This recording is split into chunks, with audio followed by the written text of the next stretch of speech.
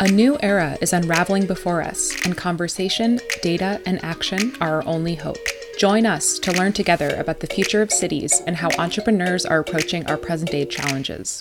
The goal of this podcast is to unite real estate lovers, technology adopters, environment enthusiasts, and creative thinkers that are working toward achieving greater and fair collaboration for all. Come sit with us and discover how investing in these key initiatives improves our built environment, the public discourse, and climate change. We examine diverse issues through interviews and conversations where going off on a tangent is encouraged, hoping to help you become a more nuanced thinker and find comfort in data. Today on Tangent, we have the opportunity to talk to and learn from Dr. Josh Harris, real estate professor at St. John's University in New York and vice president of strategy at Skanska USA, a leading urban developer of high-rise office, multifamily, and mixed-use projects nationwide. Josh and I go back to our NYU Shack days, and every time I watched him present, I always left with a nugget or two of knowledge, so I'm confident this won't be the exception. Hi, Dr. Josh. Where does this podcast find you? Edward, I am broadcasting live from my walkout basement office in New Rochelle, New York, in Westchester County, just north of the great city of New York. Glad to hear. Sounds like suburbia has been really attracting a lot of the former city dwellers, including myself. You know, I've been here for a couple of years, and I can't say I've ever been happier to be a suburban dweller and never felt more probably righteous in my choice of housing location and housing investment than in the last couple of months. One step ahead, as you also proved in your essay, which we're going to talk about in just a second. Back in April, in the early weeks of the pandemic, Josh, you wrote a paper titled Anti-Fragile Survivors and the Role of Extreme Events, based on the great Nassim Nicholas Taleb's anti-fragile framework. I found it fascinating how you roughly predicted many of the reactions and outcomes we're seeing unfold today. What real estate asset classes do you see as the most anti-fragile coming out of this crisis? And would you mind giving us your brief definition of anti-fragile to get everyone up to speed? Sure. And I think the concept of anti-fragility or being anti-fragile, anti-fragilism, it's easier to understand sort of what obviously being fragile or even resilient or robust is. So if you think about something that is fragile, right, you can think about, a box that says fragile on it, right? If you kick that box, the contents inside break or are damaged and irrevocably so by that event, right? And they're going to require some effort to fix, put back, if they can be. Resilient or robust, which is kind of what I think most people usually think about as the alternative to fragile, means it can't be broken, right? You can take that glass, throw it on the ground, but it's plastic. It just maintains its shape. Nothing happens to it. Pick it right back up and go.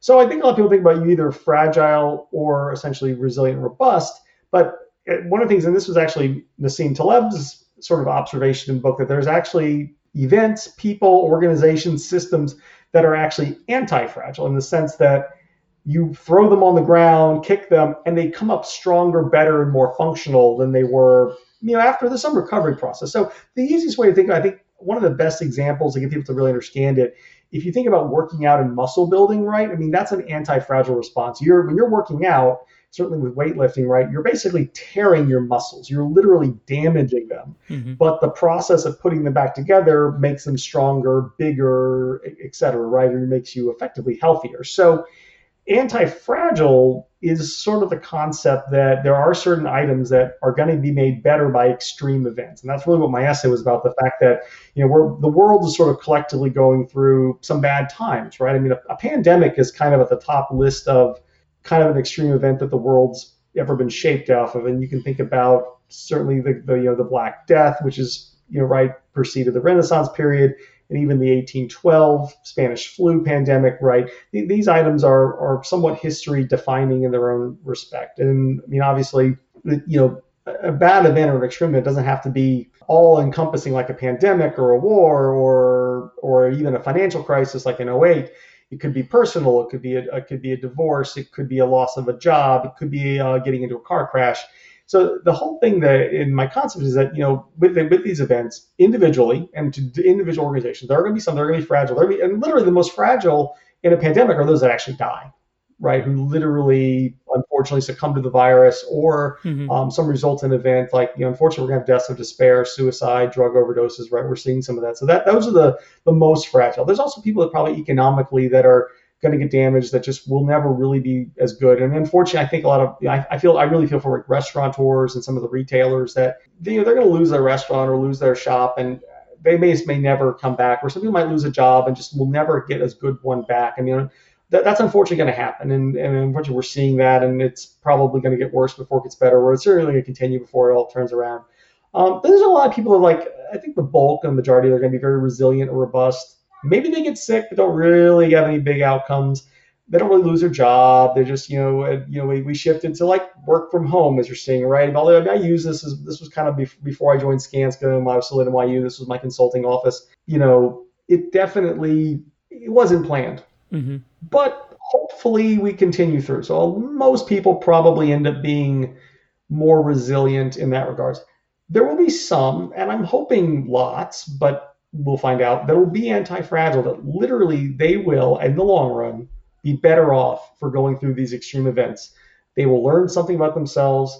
They will do something, create something, become something that they wouldn't have had they not experienced this. And for some of them, it'll be because they went through a really bad experience, like a job loss or a business loss. And if you look at the history of the world, not just the country, I mean, literally going back eons, it is these large negative events, sometimes called black swans, another phrase that Taleb has written a whole book on, that actually precipitated the changes that built some of the biggest structures, institutions, even inventions that really, you can almost hang your hat that if it wasn't for that black swan, that would have happened. And Taleb actually went so far in his Black Swan book to say, if it's the black swans that completely define our lives and our world, which is kind of a crazy statement, but I can't argue it. And I think that if you're going to be facing them, and this is sort of the point of my essay was, we're going to face them, right?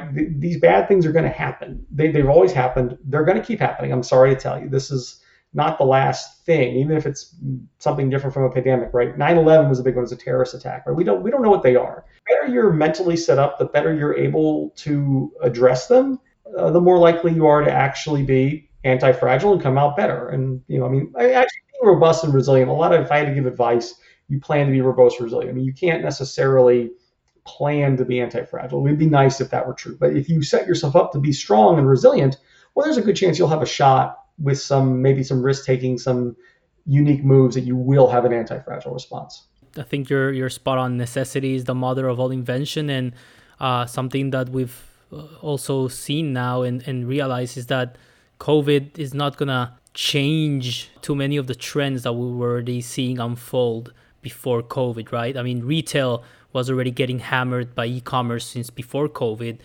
with high rents on retail corridors and Amazon just taking over. Office did take a massive hit now with the remote work revolution, which we're going to talk in a little bit. But I only read this week that the CMVS values, including hotels and malls, are down 27% nationwide, according to the Financial Times. So I think we're seeing these the different real estate asset classes also kind of behave in a fragile or anti-fragile way. It's certainly going to be interesting to see this play out.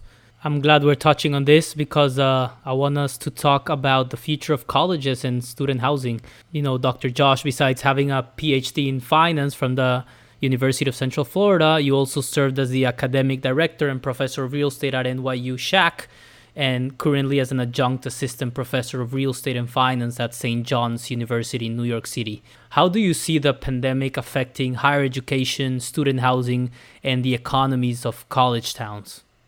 Boy, that's a big question, and it's a scary one. I talk probably every week or two with some of my friends down at UCF and then send at NYU, and I'm in a network of a community of real estate and some finance professors that we're small knit, couple hundred people probably that meet at conferences that obviously the big one got canceled this year because of COVID.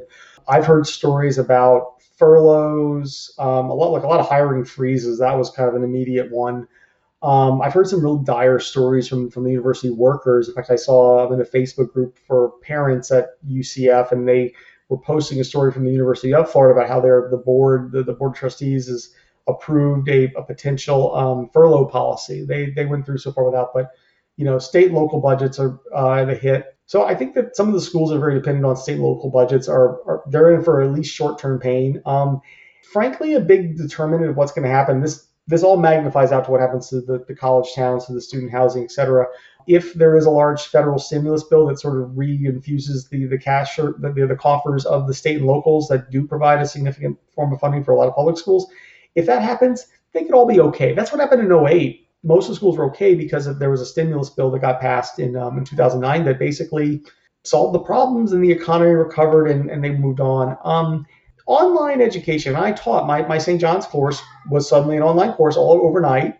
It was not a seamless experience. Actually, my biggest problem was the students they had a lot of bandwidth problems. They had connectivity. I was okay. The students were they were also somewhat blown apart by the whole pandemic. So I don't want to take that experience, but online education is I think your question, if I want to really distill it, is will online education destroy colleges, right? I think that's somewhat what you were alluding to. It opens it up. I think that there will be some technological shift. I do think that there's an entrepreneurial aim here, and that entrepreneurial aim could be done by colleges themselves. I'm not going to suggest that it's like people think Amazon's going to open up a university. People don't want to go to Amazon. Sorry, Jeff Bezos. I don't really know that you're going to win that one. Now, Amazon might create the infrastructure, like the platform that the St. John's, the NYU's, the UCFs, or any of these other schools, Harvard even might plug into. So you're a Harvard degree delivered by Amazon. I guess I could see that. But people go to college. I've been a college professor for a long time. They go to college to go to college. They don't go to class. I mean, NYU was pretty good because it was a grad school and people are paying a lot. You're going to come to class at a grad school. Undergrads, they don't go to class, not at the big state school. They go to meet each other. They go to meet significant others, that temporarily for an evening or for a lifetime. They go for partying. They go for worldly experiences. I think the students, more than anybody, I think if there's any group that's probably more despairing and more desperate or feeling worse, is probably the freshman or sophomore who's having this best time of their life robbed from them, especially if they're trying to get charged tuition as if they're going through it. So look, in fact, this is what, now you mentioned student housing. These statistics are probably still a bit being congealed for the year. Student housing seems to be doing okay, in part because universities went out and rented a bunch of it because they had to de-densify their dorms for social distancing. So for the students that don't come to campus, the college rented it. There's a lot of people that are going away to college, living in the student housing complex or even in a dorm, who are taking 100% online classes. And if you notice, we've seen some problems with them partying and giving the virus to each other. Thankfully, they don't seem to be dying, which is the good news. So I guess I feel like the college experience is so desirous and such a big part of young people's lives and somewhat of a life-defining thing, be it sororities and fraternities or sports or just even, book club or the eclectic things that we all do. I can't imagine people stopping to do that because they can go online. I think more online education is going to come. I think that that was another trend. So I don't, the college towns, I think it depends on the school you're in. I mean, frankly, some schools, I don't want to sugarcoat this. There are probably some small colleges, especially some of the more private liberal arts schools that are expensive, that they've been losing enrollment besides before COVID, that aren't going to survive. I mean, there will be colleges that are going to close, and there have already been some declarations of what they call financial exigency, which is kind of like an equivalency to a bankruptcy. This allows colleges to fire their tenured faculty, is why they make this declaration. It's a broad thing. You might see some colleges merging with each other in so many ways, right? I mean, then campuses that get closed or whatever. That's going to happen. The schools that happens to are the ones you've never really heard of unless you went there. The big schools, the large ones, certainly the metropolitan schools, I don't think much risk. So I guess I feel like people still want to go to college, and I don't see that changing. But yeah, I mean, we might have too many small colleges. Like, it's one industry. If you think of college as an industry, it hasn't really consolidated. Banks consolidated. A bunch of industries have consolidated over the years with technology. Education, by and large, has not had a consolidation move, despite for the fact that you have some schools getting very large, like UCF doubled. I mean, it's like the largest school, and it was like founded in the 50s. I mean, it's just some of that's because Orlando grew, Florida. It's a story of Florida's growth. I do think there's going to be some consolidation, and that's going to create a winners and losers. Honestly, you have winners. Definitely. I mean, higher education is just ripe for disruption.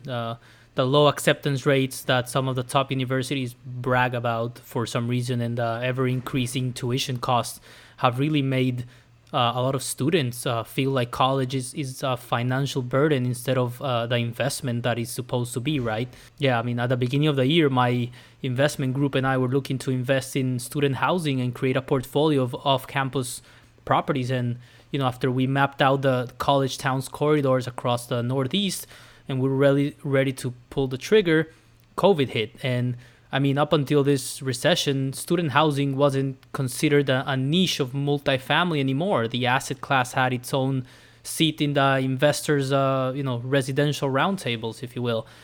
Sad to say, I don't see how many of these college towns where all jobs are directly or indirectly connected to students living and spending on campus will survive another semester, another year without students. But I think your point to consolidating and merging and taking advantage of more, of the technological advances that we have, then we might be able to reinvent the college experience. Let's talk about just this combination of physical and digital worlds that we're seeing merging at an unimaginable pace. And COVID has accelerated a lot of these imminent trends we were seeing played out before, as we established. We're exercising in front of a mirror, we're shopping everything online, we're searching for love mostly online as well. So how can we take advantage of this merger of our physical and digital lives to improve the way we plan and develop our spaces going forward? Well, it's an easy question, Edward. It's interesting. My first immediate observation to people who talk about new normals or big shifts as a result of this or anything else is I countenance anybody to slow down after global financial crisis, after 9/11, those, at least of the two that I was alive for to remember, the number of predictions, certainly in the media or in kind of the pop business space, that described how things were never going to get better, or like in 9/11, travel was going to end. High rises were going to end. People didn't want to be in a building over 5 stories. That didn't happen. Interestingly, in the tech boom, because of the innovation, where a lot of this, today it works a lot better in part because we'll have better Wi-Fi, better broadband and Wi-Fi connections at our homes and offices. But this whole concept of video conferencing, AT&T and Cisco, they all pioneered this stuff, and they actually suggested you don't have to have business meetings anymore. You can save travel costs. Conferences can go online. They had all these great predictions and business. And there were actually economists and sort of market prognosticators that said that travel, especially then when 9/11 happened and now people were afraid to travel, that this was going to be kind of the end of business travel. Well, guess what happened? Business travel, leisure travel, travel in general, hit record highs in a matter of years. And I think the reality was, and now even casual observers kind of figured this out, well, wait a minute, if I can have a virtual meeting or a phone call, and back then the big advantage was that long distance telephone charges ended. Some of your, dare call it younger viewers, and by that I mean like people maybe under 30, may have no concept. There was actually a time when long distance phone calls cost money, like 20 cents per minute, and cell phones ran out of minutes. Cell phones, like nights and weekends. Like, wait a minute, can I call you after 9 o'clock? That was a thing, right? I mean, and some of us, you didn't even have cell phones until you were, I don't know, I actually had a job where you needed to have them because they were expensive. And now it's like, a 6-year-old, my 4-year-old daughter plays with tablets and stuff like that. And that's a different world we're in. So because of that, we see each other. Now we see each other on Facebook, on Instagram, and all these things. We travel like crazy. Suddenly, I think nowadays most decently okay to do, I'm not talking about rich, but just average kids find their way to make European trips on some summer in their college experience or whatever. Like going to Europe isn't even as big of a thing, where it used to be maybe for our parents was like a culminative trip, like hopefully on our 25th anniversary, we get to go to Europe for the first time. We're traveling more than ever. And I think this digital connectivity, we have friends. All of a sudden, I've got this friend that I know that I met online in Italy. I'll stay with them. And we now have Airbnb. We have all this. So the prediction was wrong, is what I'm going to say. In '08, something similar has happened. What happened with housing? And these were more dire predictions. Like the home ownership rate was going to fall down to like below 60%. People were going to, this whole generation of millennials that experienced this or watched this were never going to buy a house. And home prices were going to take 50 years. I literally remember predictions, 50 years to recover. Guess what? They recovered to pretty much, not everywhere. Some Florida, some of those hot markets took a lot longer.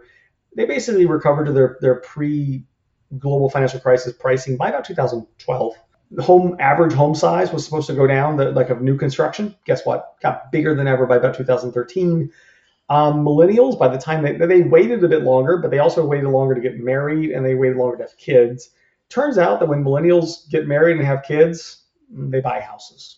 And some of what we're seeing now, like we were joking about the move to Westchester, and I did this, because I already had a kid a few years ago. I'm a bit older than that average millennial set who was, waiting.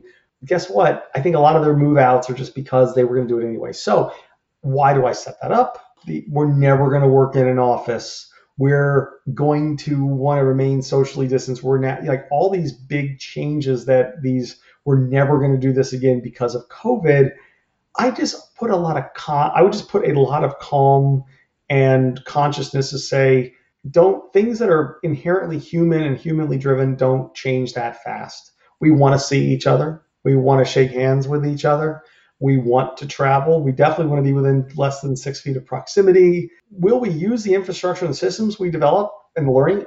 Absolutely. But I think it all works right now because we're in a little bit of a level of equality. That's true that we millennials are waiting longer to get married, to settle down, to buy a house. I do think we do have some special, unique limitations in terms of acquisition power and how just wealth has been distributed or passed on from generation to generation. So I do think there's a lot of us that have been wanting to buy a house but have not been able to. But that's a different topic. On Tangent, instead of sponsored ads, we have Stimulus, where we dedicate a minute of airtime to amplify an entrepreneur building a business that's making a difference.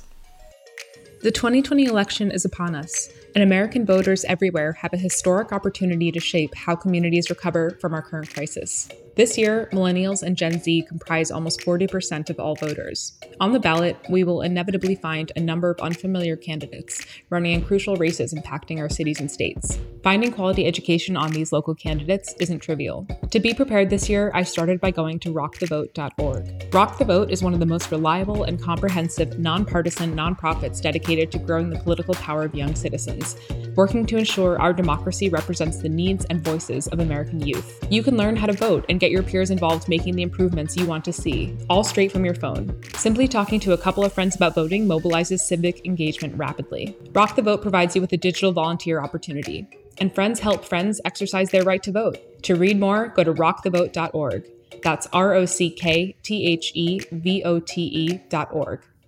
If you are an entrepreneur or small business owner who would like to be featured in our Stimulus section, email us at tangentcommunity@gmail.com. And now, back with our friend of Tangent. Now, let's move on to discuss the different types of cities we have across the US and all over the world. You've consulted and advised real estate developers, REITs, private equity firms, as well as hospitality and local governments with your offices in New York City and Orlando. These two cities represent the perfect contrast in American society and many places around the world. Do you think vertical cities have advantages over horizontal cities coming out of this crisis, or vice versa? It's a great question. And I mean, you go vertical when you need to. Like the choice to have multi-story elevated buildings or then structured parking or, as a function of transit and infrastructure. So New York, which is the most vertical city in America, probably not in the world. I think Singapore, Tokyo, and maybe Hong Kong would vie for that title. But in America, New York almost stands alone a little bit. I mean, San Francisco, Chicago. But after that, it's hard to really pick the next. Everything else has that classic CBD with a road ring system, maybe some transits to supplement it. So, New York's existence is a matter of function as much as it is form. It wasn't so much that boy, these high rises are cool, let's build them, because they're really massively expensive and difficult to build and design. It was because you had no choice, right? I mean, New York City is a relatively small island, and you had to go vertical. Orlando, or any which is a little bit more prototypical for the very classic, sometimes called secondary city, or sort of smaller city, is this more classic in that it has a downtown node and it has roads. They have a very limited transit system of a commuter train system that hits downtown in a few stops. It's pretty, it's useful for some, but not for most.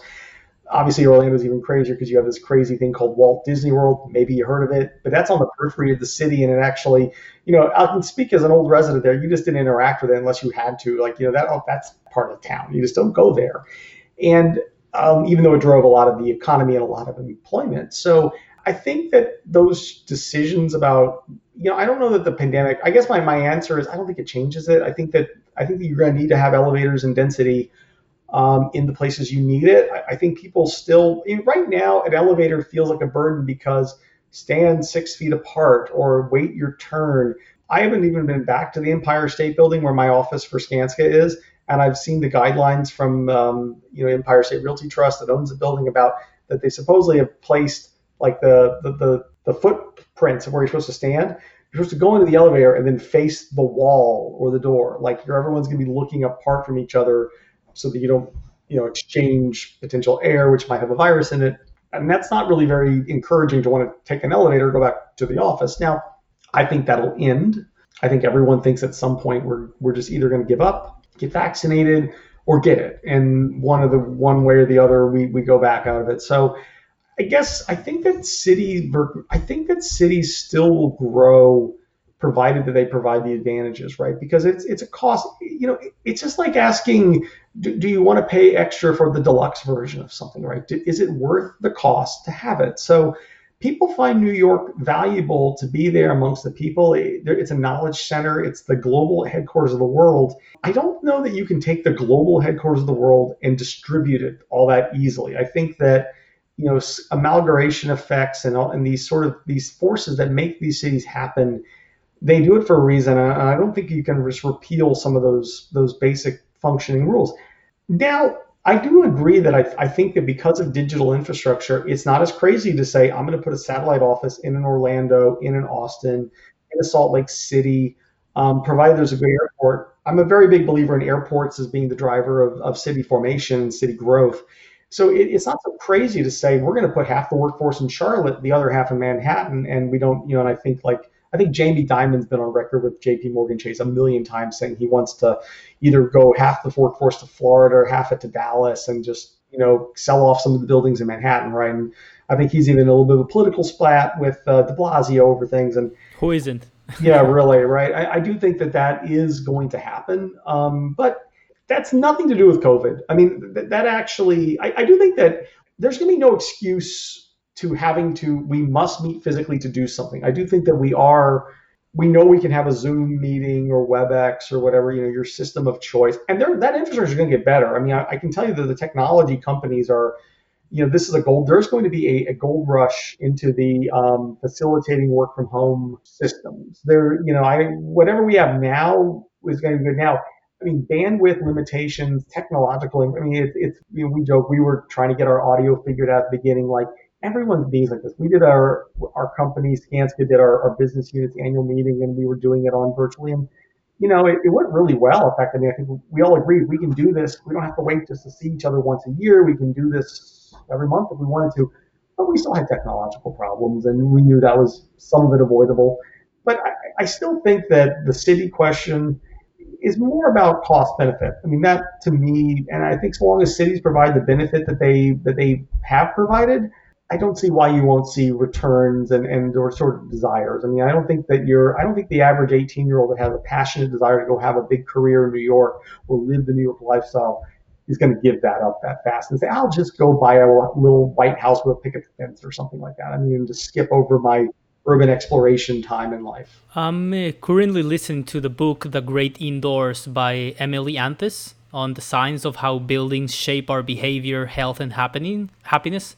And it's been quite eye-opening to understand that notion that improving our physical and mental health and well-being is directly connected to how we design and develop the buildings and cities we inhabitate.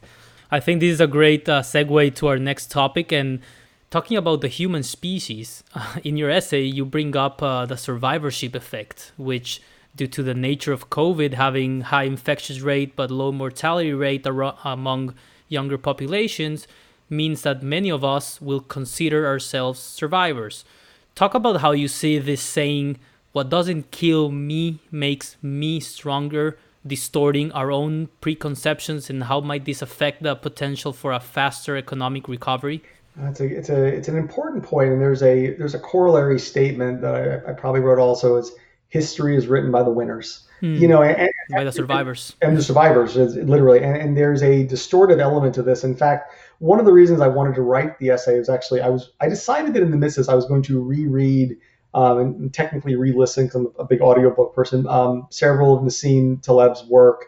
I did Black Swan first and then Anti-Fragile, and I still Skin in the Game, which is another great book of his. A little bit more political than sort of personal, is the last one. And one of the things in Black Swan, he talks about war correspondence, and there was a book about World War II that he really liked because it was written by journalists, and it basically was from their field notes that they were writing at the time. And I know I learned about World War II history, and you did, Edward. Probably most people our age, strictly from history books that were, hey, when was VE Day? When was VJ Day? Right? What was D-Day? And obviously those were all successes. But if you were in the middle of World War II, certainly if you were a soldier, but even if you were, just think about, you were back at home. Maybe you had a family member overseas. Maybe you were just the average person in America during the time.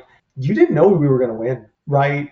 It wasn't so obvious, and the people who died, it's massive, and just the changes that this wrought upon the world were just immense, and the horrors that people went through, and you can't even tell it. And like at the time, it probably seemed like one of the most insurmountable menaces. I don't know that every American walked down the street thinking, this will be over. We're gonna, of course Hitler's gonna lose, and we're gonna, Japan's gonna surrender. Of course.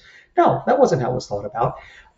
So we go through these trials and tribulations, and the reality is we get very distorted at the end of it. Now, there is a crazy thing that is true, that what doesn't kill us makes us stronger, but you went through a selection criterion, right? You didn't die literally with a disease. And so there's a signaling effect. In economics, we always talk about signaling, right? And that's actually why sometimes, and I always joke, that's the real reason people go to NYU, is because not that maybe you're going to learn a ton. We hope you do. But by being able to say you're an NYU grad and have that certification, social signaling, yeah, social, but also, but even to employers, right? It says, well, that person got through NYU, certified, get the certification. Maybe they're the one that kind of snuck through, but there's a better chance that that's a better person than someone who doesn't have a degree. So I'm more likely to give them a shot. That's what's happening, and that's why people want to come. So survivorship creates the same thing, and that once you've gone through it, you're a little bit hardened to it. It showed that you were one that could survive. So that is kind of what we somewhat see. And I think that it leads to good and bad outcomes. A good outcome is that we are stronger and less afraid. I think this is what drives sort of it drives almost an overconfidence response that actually lets us be anti-fragile. It says, you know what? I didn't get taken out by this. I'm better than this. I'm going to go out there. It's a bright new day. Let's open up that new business. I'm going to go for that new job. Let's go. It pushes us.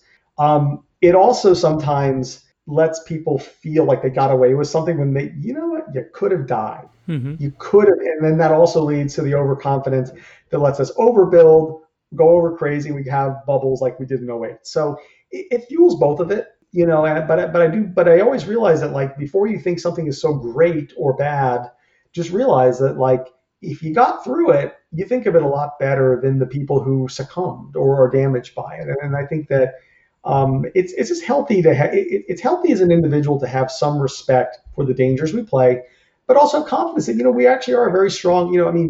We are survivors. Like, you're born, if you actually think about the genetic lottery you had to win to be alive today.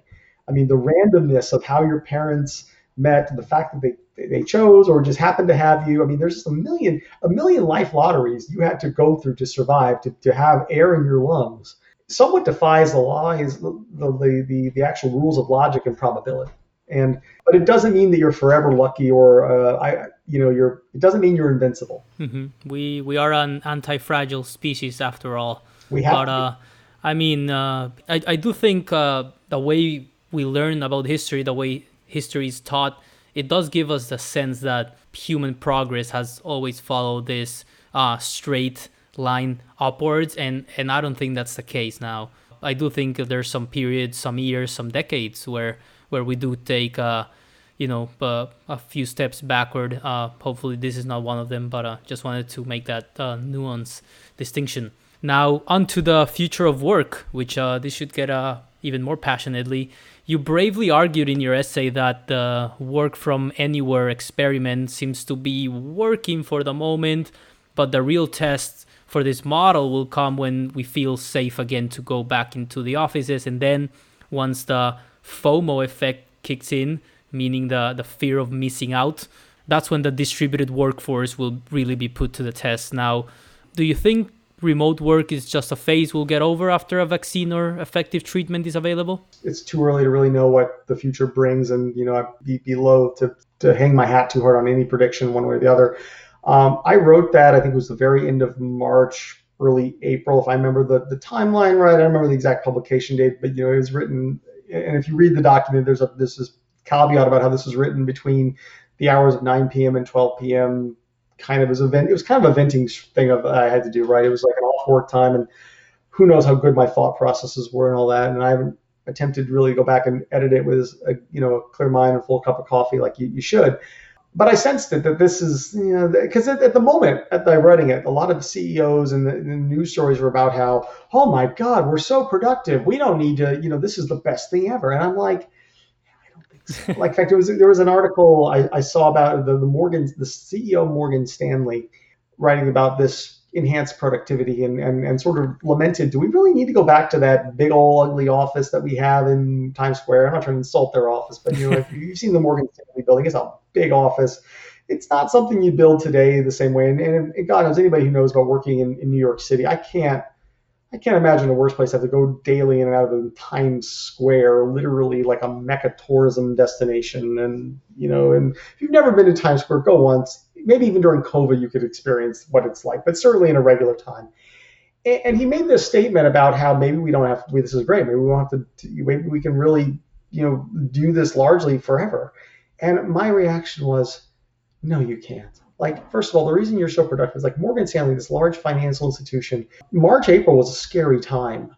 I can imagine every employee there, certainly in the financial, most companies everywhere, but certainly in a financial sector company, people are probably working like crazy because they're afraid, what if things get worse and they have to do massive layoffs? Did you want to be the person who wasn't showing up at all the Zoom meetings or didn't seem to be hitting send on the email with all your work product? So I think that people were literally burning themselves out. I think I witnessed a little bit personally in what I saw at my own company and elsewhere. I think people they didn't know what to do. They're shell-shocked. What's going on? A few months later, you started to see more companies reporting the evidence of digital fatigue and workout, right? There's some gains, look, listen, I gained time not having to take Metro North in every day, or for me, it was a lot of time on airplanes. Like, I literally was standing at JFK when our company was put out the order not to travel anymore in early March. I had to Uber back home, and like, okay. So now, fast forward, now there's all these articles about this isn't, the lack of productivity, the lack of culture.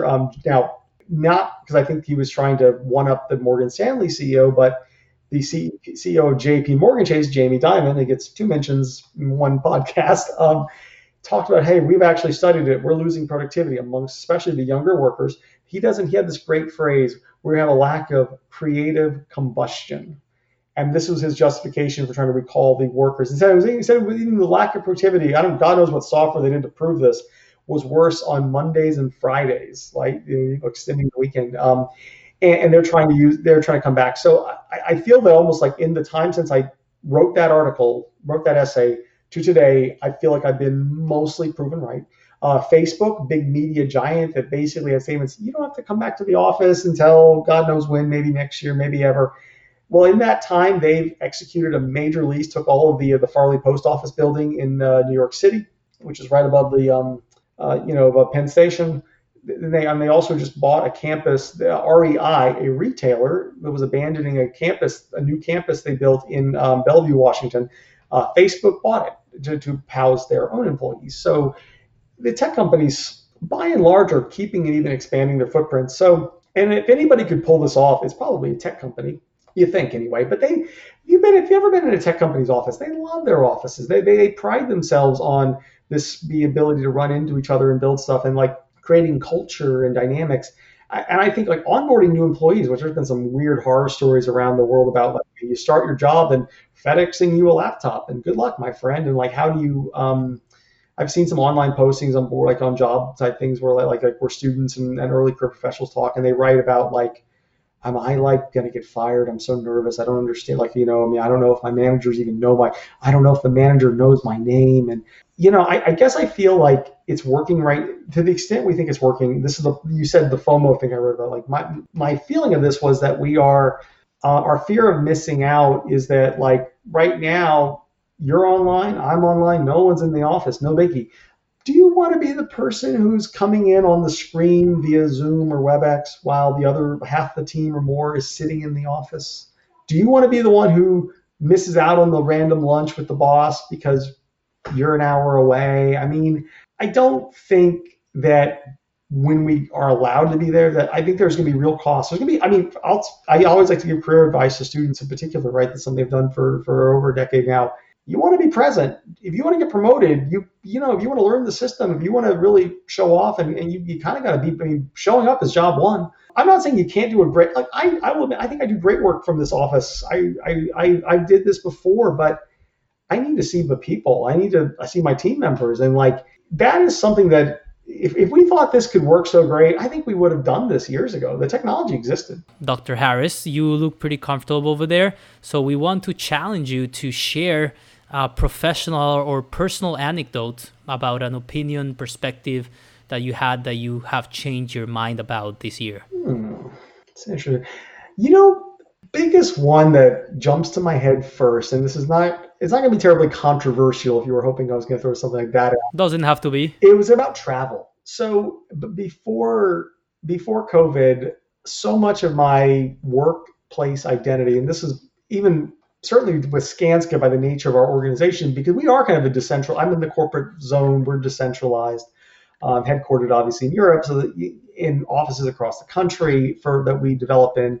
But even when I was with NYU and doing consulting back and forth, I mean, I was maybe a personal element of my own definition was what was my status this year with Delta, and will I get to the airport in time to spend some time in the lounge in the Sky Club or the Amex lounge, and there was a little bit of a road warrior effect, and it was somewhat defining. And not to say that it was success that I would take trips just to take them, but I'll admit, like 2 years ago, I wanted to make sure I was more United loyalist, that I retained whatever level I was at. So I was coming back from Fort Lauderdale, so I purposely booked it as a leg that traded planes in Houston because I knew it would get me just enough over that if I took a direct flight from Fort Lauderdale to LaGuardia to come home. And that's so stupid. And I think that the defining characteristic of being so busy for myself by having to go do all these things, like I have to get to all these different conferences, like I can't miss out, like the FOMO of going to a conference or going to a place.